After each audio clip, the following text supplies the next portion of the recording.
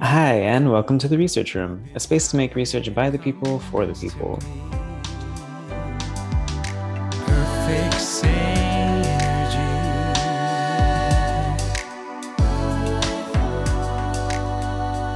And we are back with our Falsifiable Fridays. And today I'm going to be focusing on more habits. So, kind of in continuing with like some of the big things that people want to change, especially in the start of the new year. Um, we want to be happier, I think, generally, right? I think there's a lot of people who, unfortunately, are just like not feeling as fulfilled as possible.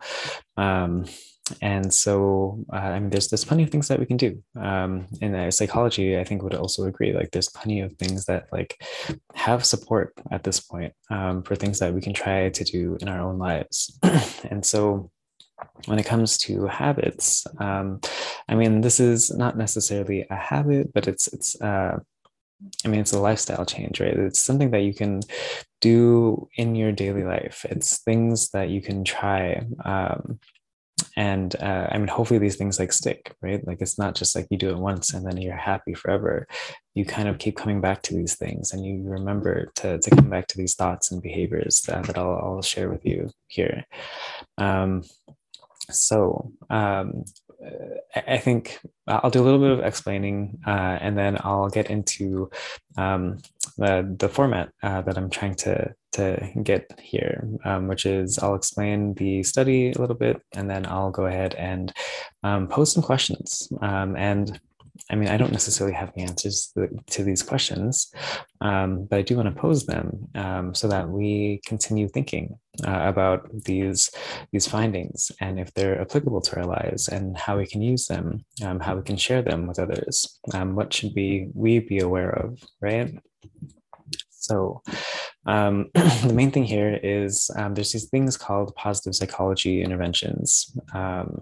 And those usually will focus on like one specific behavior or thought or feeling. What I'm going to do today is actually a thing called multiple component positive psychology interventions. And I mean, honestly, I could spend a whole month on either of these two topics. I just want to spend some time today to talk through these multiple component ones because of the whole idea that like I mean it's going to be a larger change in your life rather than just like a single thing.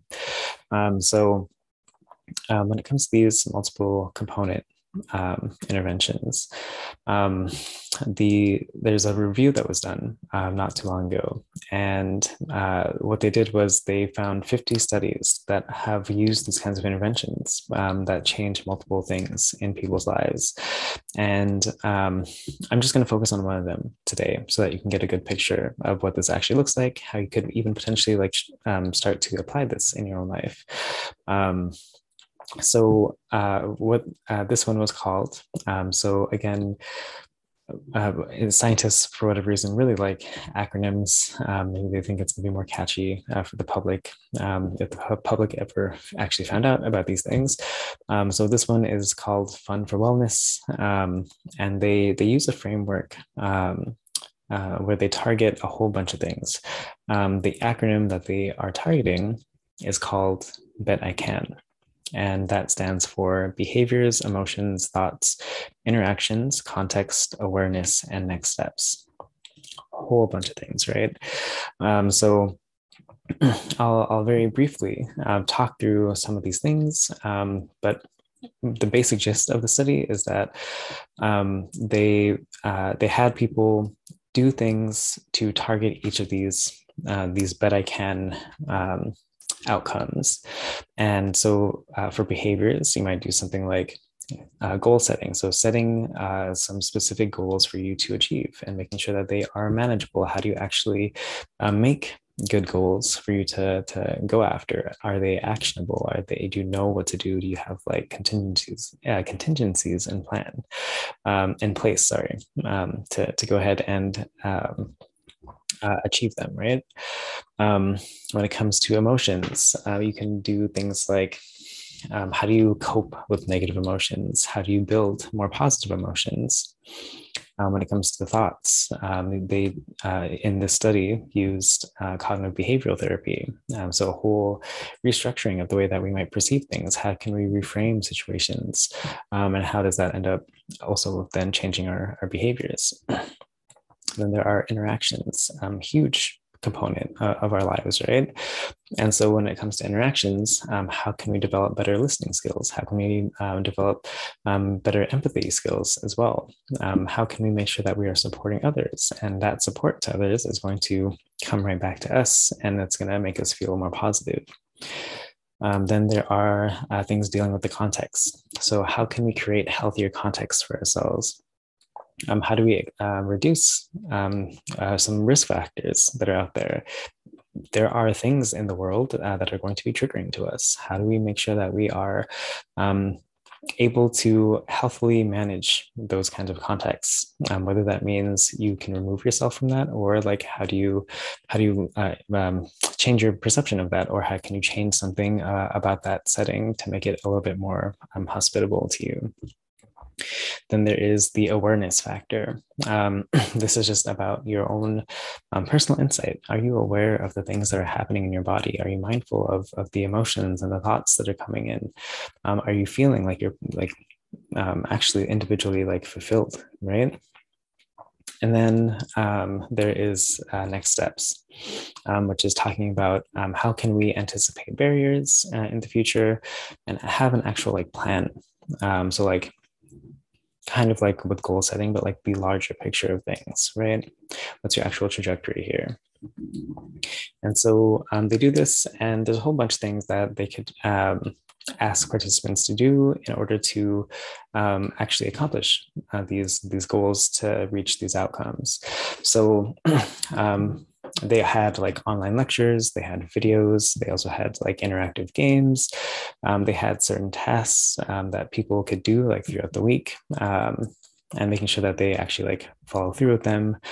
And yeah, I mean, there's so many different things that people could potentially do, but also like keeping in mind like this is a part of a larger review of 50 different studies. There's a whole bunch of variety here, right? Like this is just one version of what people did. There are many other things you could potentially do. You could ask people to like write gratitude letters. You can ask people to do like mindfulness exercises and like meditate. You can ask them to be more physically active. Like this, all these other things that also relate to our positive well-being. And so that's the gist here. I'll also say all of this works, at least on average, right? So on average, the larger study that looked at all 50 of the individual studies, they saw that there is a positive relationship between these interventions that target multiple things and our own satisfaction with life.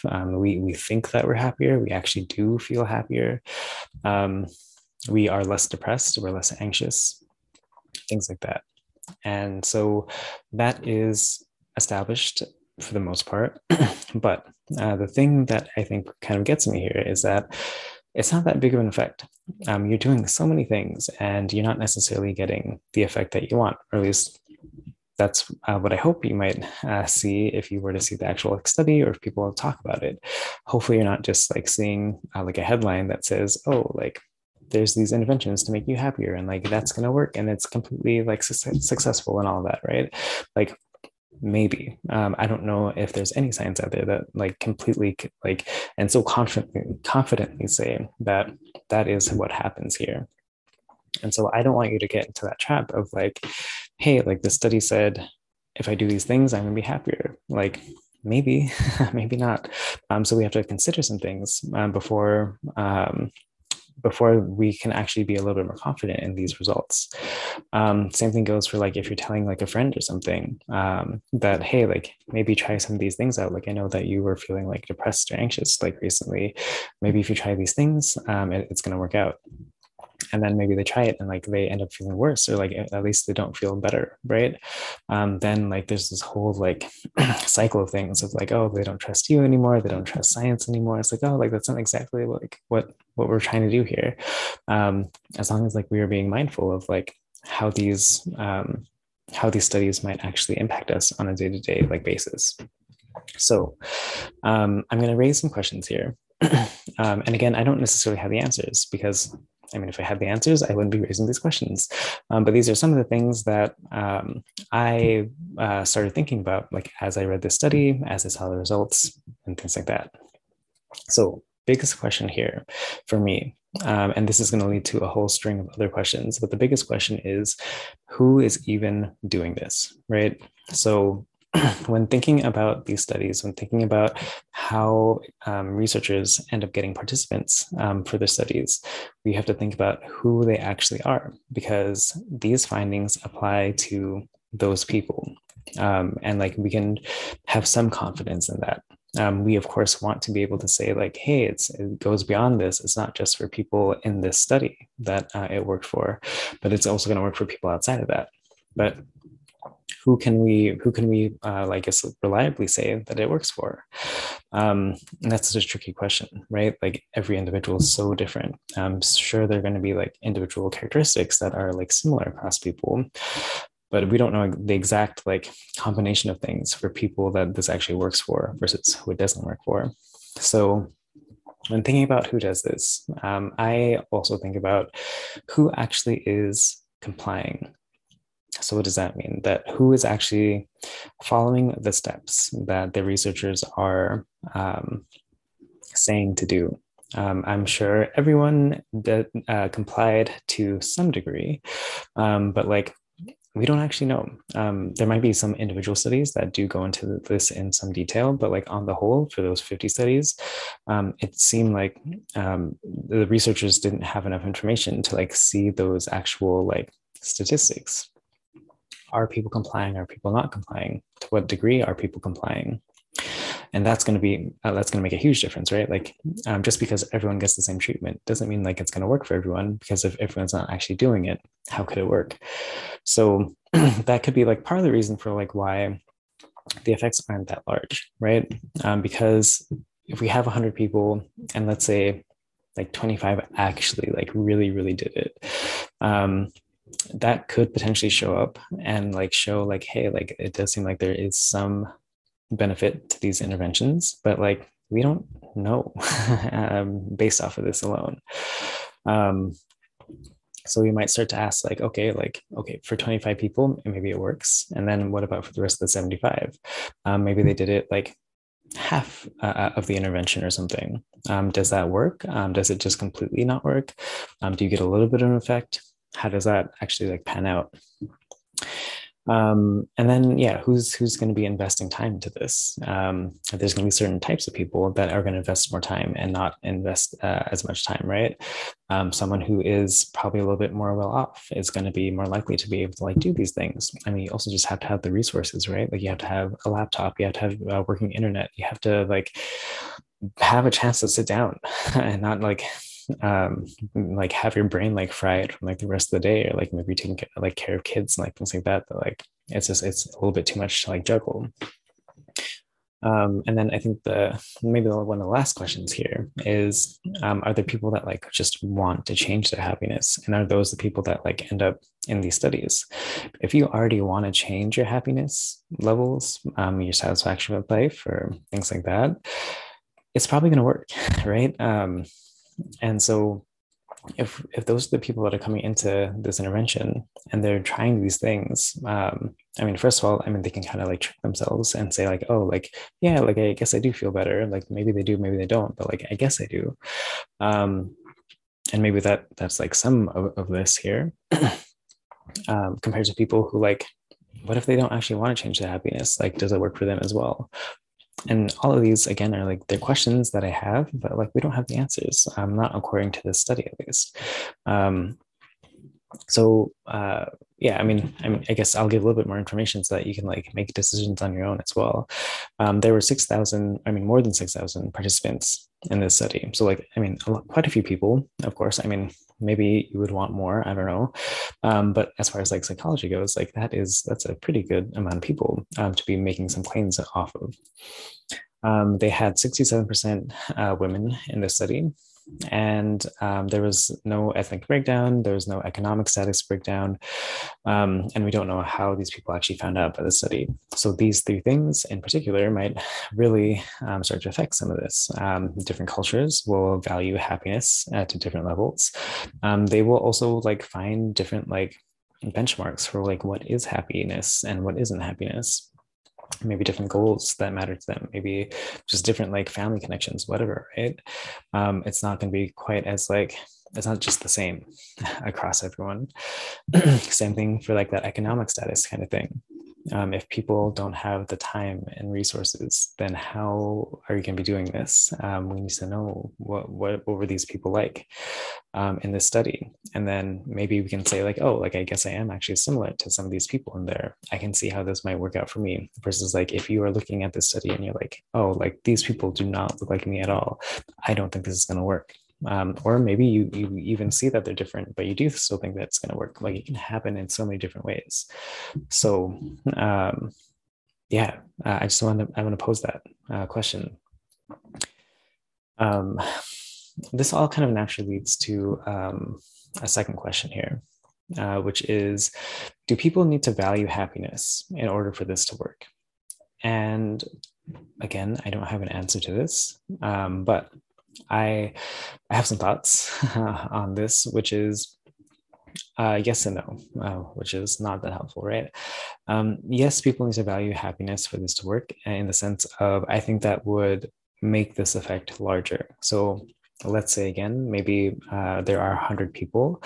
Out of those 100, maybe 50 actually value it, maybe 50 don't actually value it. And maybe for the 50, you get a larger effect for this intervention versus the 50 that don't value it. And they end up like maybe they get like some small effects and it's like cool, but it's not nearly as much as someone who's like valuing happiness, like they want to be happy. So we again, we don't actually have any information here to like say whether or not this is a true statement or not, but it's something that you might consider in hearing these results. Maybe you hear that in the headline again that positive interventions, positive psychology interventions end up working. Maybe you start to question it, being like, oh, maybe it just works for people that value happiness, and things like that. So I guess the flip side of this is I actually think that like you don't necessarily have to value happiness for this to work. Um, if you are doing things, then that automatically like starts to do something to your brain and to your body. You start to feel better as you are accomplishing things, as you're actively like engaged in things. And so some of the like interventions that you might see here, like I mean, they're really trying to like get you to like engage in things. They're really trying to get you to like read these things and like apply them to your life. And so in simply doing that, whether or not you wanted to be happy or not, whether or not you actually care about happiness, you might just start to feel better. You might start to feel like, oh, like you are a self-efficacious person. Your esteem might start to grow. You might start to think like, oh, like I'm more than I thought I was before. And so all those things, of course, might naturally lead to happiness. Um, yeah. So that again that's my thought here. um, the summary of that, I guess, is that it probably does work regardless, but it probably works better for people that end up valuing happiness versus not. Then there's another like major issue here, which is about, I mean, it's this thing of like dosing, like and that makes a lot of sense for like medical terms, like how many pills do you have to take, how often do you have to take them, things like that, right? Same thing goes for psychology interventions. How often do you have to do things to actually see an effect? Do you have to do things every day? Do you have to do things every other day? Maybe once a week, maybe once a month, right? So that is something called like the intensity of the intervention. There's also a question of the duration of the intervention. which is just to say that maybe some people did it for a month, maybe some people did it for 3 months, maybe some people do it for a whole year. I imagine those effects are going to be different, right? And so in this study, they ended up seeing there were people that had an intervention that was just literally 1 day. And then that went all the way up to people that had interventions that were 22 weeks long. And so again, like 1 day versus 22 weeks, that's going to be like a pretty different intervention, right? We see on the whole that this works, but like, how does it work differently for that 1 day versus the 22 weeks versus everything else that's in between? We don't know. These were not analyses that were that happened in the study for whatever reason. So again, I don't have an answer. I mean, I can take a logical guess that it probably someone who does something for 22 weeks is going to work better than someone who does something for just 1 day. But we don't have actual like evidence for that. And that's, I mean, again, that's the whole idea about like falsifiability, right? Like we want to be able to test those claims and see if there's evidence for or against our claims. And so when it comes to this, I mean, I could also see that like 1 day really could make a difference. Maybe it's not a long lasting difference, but it could make a difference. And maybe you take those things and you go home with them and like you're able to like continually do whatever it is that you learned in that day. I think maybe one of the like most important things that I think about here is what is like the optimal amount? Like how much do you get when you compare like 2 weeks versus 3 weeks of an intervention, right? Like in 2 weeks, are you getting enough of a positive effect that like you really don't need that third week? Maybe you really need it to be like 10 weeks. And like that's kind of the cutoff point. Like how much do you have to actually invest here to get those rewards? Of course, like the goal is that like this is something that is going to impact like your everyday life. And if not like actually every day, like something close to that, like you come back to these things enough and often enough that it's really just a part of like your daily routine and like your habits, but not necessarily, right? And so we don't have an answer to that, not yet at least. So part of this is also just to show that like, hey, there's so much variation in studies here. And so if someone's making that claim of like, hey, like this works, what works? Like, is it literally just everything, or is it actually specifically certain things? And so that's where I want to leave this. Yeah, research again it's this messy thing, right? It's hard to know exactly what it is that's working, what's not working, what's going to work for certain people versus other people. What are the like actual biggest factors that make something work or make something not work? There's more research to be done to like actually figure that out.